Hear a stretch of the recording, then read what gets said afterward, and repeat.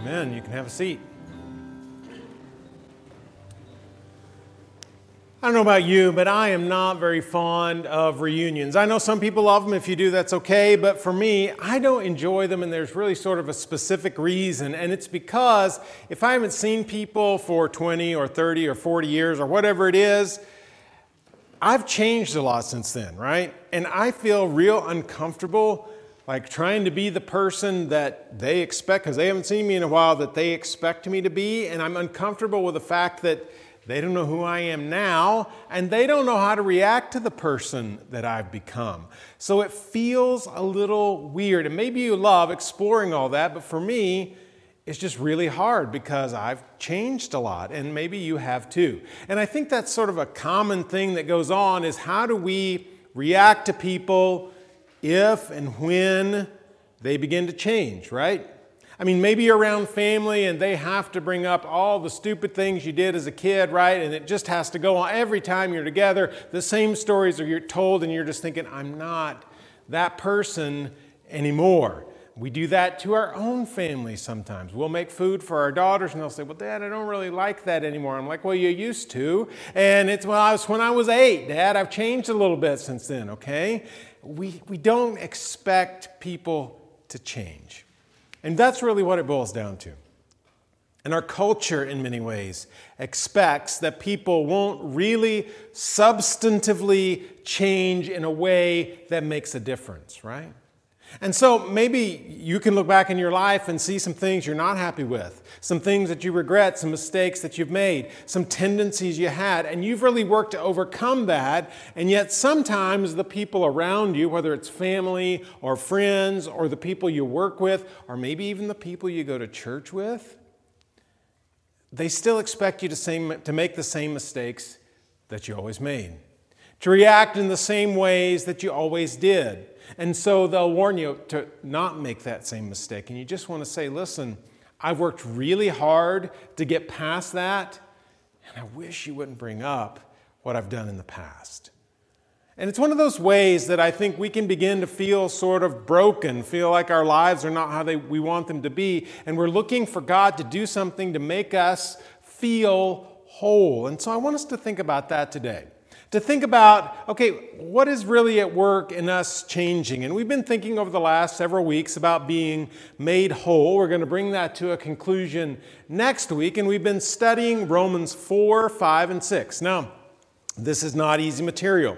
And if you read through those chapters, you find that out, and you really have to follow what Paul's saying all the way through to get the full meaning, but it is worth it. So if you haven't read through that, let me encourage you to, because if we get a grasp on what Paul is saying in this passage, we will understand what the cross is all about in a way that we really don't get anywhere else. So if we want to understand, okay, what difference did it make that Jesus died on the cross, Paul is telling us that in these chapters.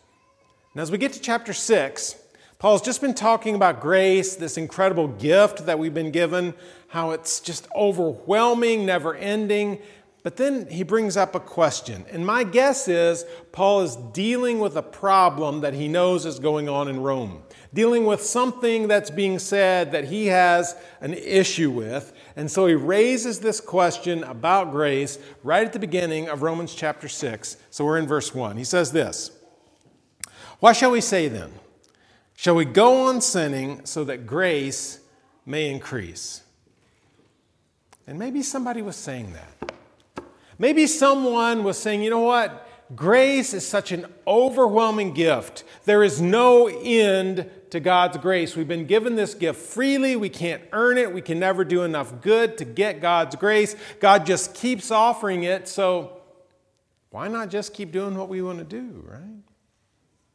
I mean, if we just continue to sin, grace is just going to be there even more. So maybe it doesn't even matter what we do. In fact, maybe we should just keep living like we've always lived, right? Just keep doing the things we always do to make ourselves happy. Maybe some of them are good. Maybe some of them aren't so good. Maybe some of them we would classify as the right thing. Maybe some of them we would classify as just plain and simple. Really, they're sin. But if grace is there, what difference does it make? Because I can just keep doing what I've always done, and if some of it is wrong, if some of it is sinful, then I could just ask for forgiveness, and there's plenty of grace out there. Grace will just increase, so why even try? Paul has a real problem with that approach. And I think he tells us in the next 3 verses that that is a fundamentally flawed way of understanding grace and the cross. So this is what Paul says, beginning in verse 2. He says, by no means. Some of the translations say, absolutely not. Okay, that's his answer to the question in verse 1. We are those who have died to sin. How can we live in it any longer? Paul says no. Okay, we don't just keep on sinning and expect that grace is just going to increase. Is grace there? Yes. Does God continually offer us forgiveness? Yes. But we don't live our lives just saying, I can do whatever I want because God will forgive. Paul says the way we live our lives is we look back and we recognize that somewhere along the way, when we made a decision to follow Jesus Christ, we died to sin. He says, how can we live in it any longer? And so we're dealing with a question, what does that mean? What does Paul mean when he says we've died to sin? In what sense have we died? Well, for sure what we get is when there's a death, there's a big change. When there's a death, nothing is ever going to be the same again because something is completely over. It's not coming back. Okay? So if there's something that's over, the future is going to look different. He says what's over is us living in sin, for sin, under sin. Okay? Sin controlling us. We've died to sin, and now we're going to live in something new. What does that look like? Verse 3. Or don't you know that all of us who were baptized into Christ Jesus were baptized into his death? Now, New Testament writers use lots of analogies, lots of pictures to help us understand what baptism is all about. In other places in the New Testament, we find the writers saying it's sort of like being washed, right? It's like a bath. You go in and you're dirty, you come out physically clean. Well, we go into baptism and spiritually we are flawed. We are dirty, if you will, and we are made clean in baptism. Okay, we are changed, fundamentally changed as a part of being baptized. Well, this is another image to help us understand baptism, and Paul's using it to help us understand this dying to sin. He said, you go into baptism, and it's a lot like a death, right? I mean, it's like a death, burial, and resurrection. Think about it. I mean, we don't bury ourselves because we're dead. And in baptism, we don't go and baptize ourselves. Someone does that to us, and we go under, we're buried, and we're raised up. And Paul says, as you do that, you are participating in the death, burial, and resurrection of Jesus. And at that moment, something changes. Because we are taking part of ourselves and we are burying it. We are allowing it to die so that something can take its place. So that there can be new life. Something more positive. Paul explains that in verse 4. We were therefore buried with him through baptism into death, in order that, just as Christ was raised from the dead through the glory of the Father, we too may live a new life. And then Paul in verses 5 and down, he explains that. We're going to look at that next week as we think about new life, resurrection, being raised next Sunday on Easter Sunday. So I'm looking forward to that. But to finish this thought, Paul says, when we are baptized, yes, part of us dies. Okay, that's a serious change. When we say part of me is dying, that's serious. That's a big change. But part of me is going to be different. In fact, all of me. As I let that one part die, there's something that is recreated.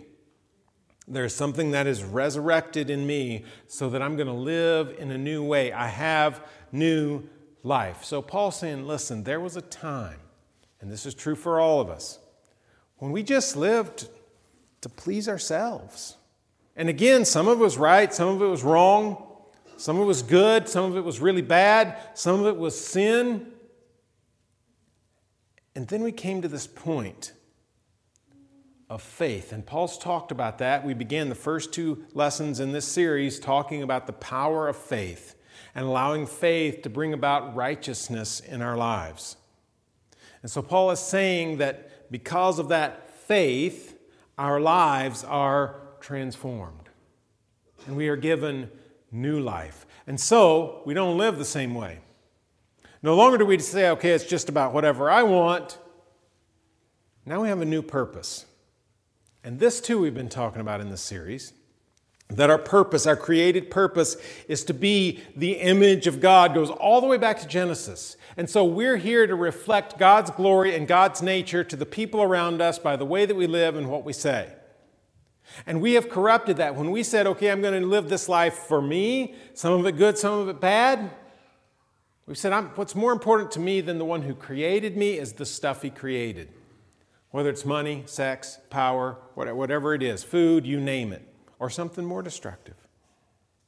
So we've pursued all that stuff for me rather than reflecting the image of the Creator to the people around us. But when we choose to be baptized, Paul says in this moment that purpose is restored. New life is all about taking on the purpose that God intended from creation for us to show people around us who He is. And now in Jesus, even more clearly. And so to circle back to where we started, the world doesn't expect us to change. The world doesn't expect that we can change. But the good news of the gospel, the good news of the New Testament is God knows we can. In fact, God brings that about as we allow something to die and allow Him to bring new life in its place. The message for us is this: God can do something new in you. The world doesn't believe that. Sometimes we don't believe that. Sometimes we look in our lives and say, I've messed this up so completely. Maybe not all of life, but man, this one part, whether it's family or church or work or friends or money, whatever, I messed this up so much, I just don't know if I can change. And God says, yes, you can. God can do something new in you. You might say, okay, I hear what you're saying. I get that God can do something new. I hear what Paul is saying about allowing something, this life that's devoted to sin, allowing that to die, and allowing new life to take hold. I get that, but here's my problem, and I think a lot of people say this: I'm still a sinner. I don't feel like I'm dead to sin because it still finds its way into my life. I feel like I still allow sin to control me way too often. And if I've got this new life and I'm dead to sin, how can that be? Well, when Paul wrote this in Romans chapter 6, Paul was just like us. Because Paul was still a sinner. Had he followed Jesus? Yes. Was he doing great things for Jesus? Absolutely.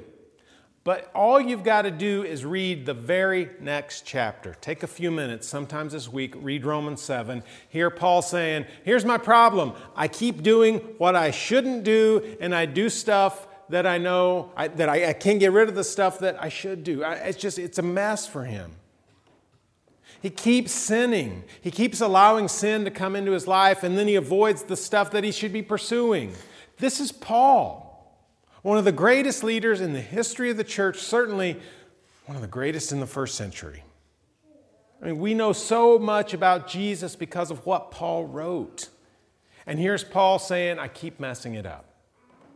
So if you feel like sin is too much of a part of your life, even as a follower of Jesus, you're in good company.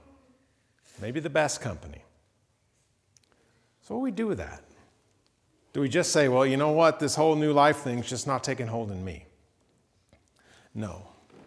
I think what we find is that, yeah, God can do something new in you and me, and He will, but it's a lifelong process. And yes, we come to this point of baptism and there's a powerful life and death change there, but we have to spend the rest of our lives saying, okay, where is sin continuing to encroach? Where is sin finding its way into this new life? And then we have to say, okay, how am I going to get rid of it? How am I going to change? You see, what that is at its core, that's just repentance. We've talked about that before. Repentance just means a turning. I recognize I'm going in the wrong direction. I choose the right direction. Now, that may be a powerful change at one point in our lives when we say, okay, I was headed away from God. I got to turn all the way around and walk toward God. But there are times, even as followers of Jesus, when we recognize we're straying from the path that God would have set for us. And that means we've got to turn. We've got to repent. And so a repentance is not a once-for-all event and now we're done. Repentance is a lifelong process of recognizing day in and day out, maybe week in, week out, okay, here's the places where I'm just not doing the right thing. Like Paul, I can't seem to do the things I should do, and I keep doing the things I shouldn't do. I got to fix it. And I've got to allow the power of God to be at work in my life so that I'm pursuing Him and not worshiping what is created, but worshiping the Creator and showing the world who He is. Now maybe today you're thinking, you know what? That change really needs to take place in my life. Maybe you're thinking I've got some stuff in my life that needs to die, and new life needs to grow in its place. Well, Paul has really talked through the whole plan of what God wants us to do. If you read again all the way through Romans 4 through 6, what you find is Paul tells us about faith. Tells us that on the cross, Jesus took all the evil of us choosing to worship the created rather than the Creator, where He takes our sin. He took the evil that was at work there, allowed it to wear itself out on Him until He died, and then He was buried. And we know on Easter He was raised. And so, the first step is trusting that. The first step is faith. And we talked about how God credits that to us as righteousness. He makes us right because we trust in Jesus. And we're also called to repentance. Certainly not a one and done, but repentance nonetheless. Where we come to the point that we recognize, okay, I've been living for me. From this point out, I need to live for God. This needs to change. And then as Paul talks about here in Romans 6, baptism, where we participate in that moment that changes everything, where we are part of Jesus putting to death what is evil, and then being buried and looking forward to resurrection. Faith and repentance and baptism are the steps that we need to take. And maybe you've been thinking about that. And if you have, let me encourage you. Talk to me after the service. If you don't feel comfortable doing that, it's like there's too many people around, send me an email. Call me during the week. I'll be glad to talk with you about that. I'd be glad to walk through what are the next steps. How does this happen? And what you can do to allow this change to take place in your life. Love to discuss that with you. But the message for us today is wherever we are, whatever we've done, whatever our past looks like, God can do something new in you. Let's pray together. God, we're thankful that you're a God of second chances. We're thankful that you're a God who really does bring change. So God, I pray for those who are contemplating a decision to follow you. Walk with them and help us to walk with them as well. And God, we pray that you will be at work in us as a body of believers, so that this is a place where we believe people really can change by the power of the Spirit. So God, create in us new life. Do something new in us. We pray it in Jesus' name. Amen. Let's stand and continue to worship.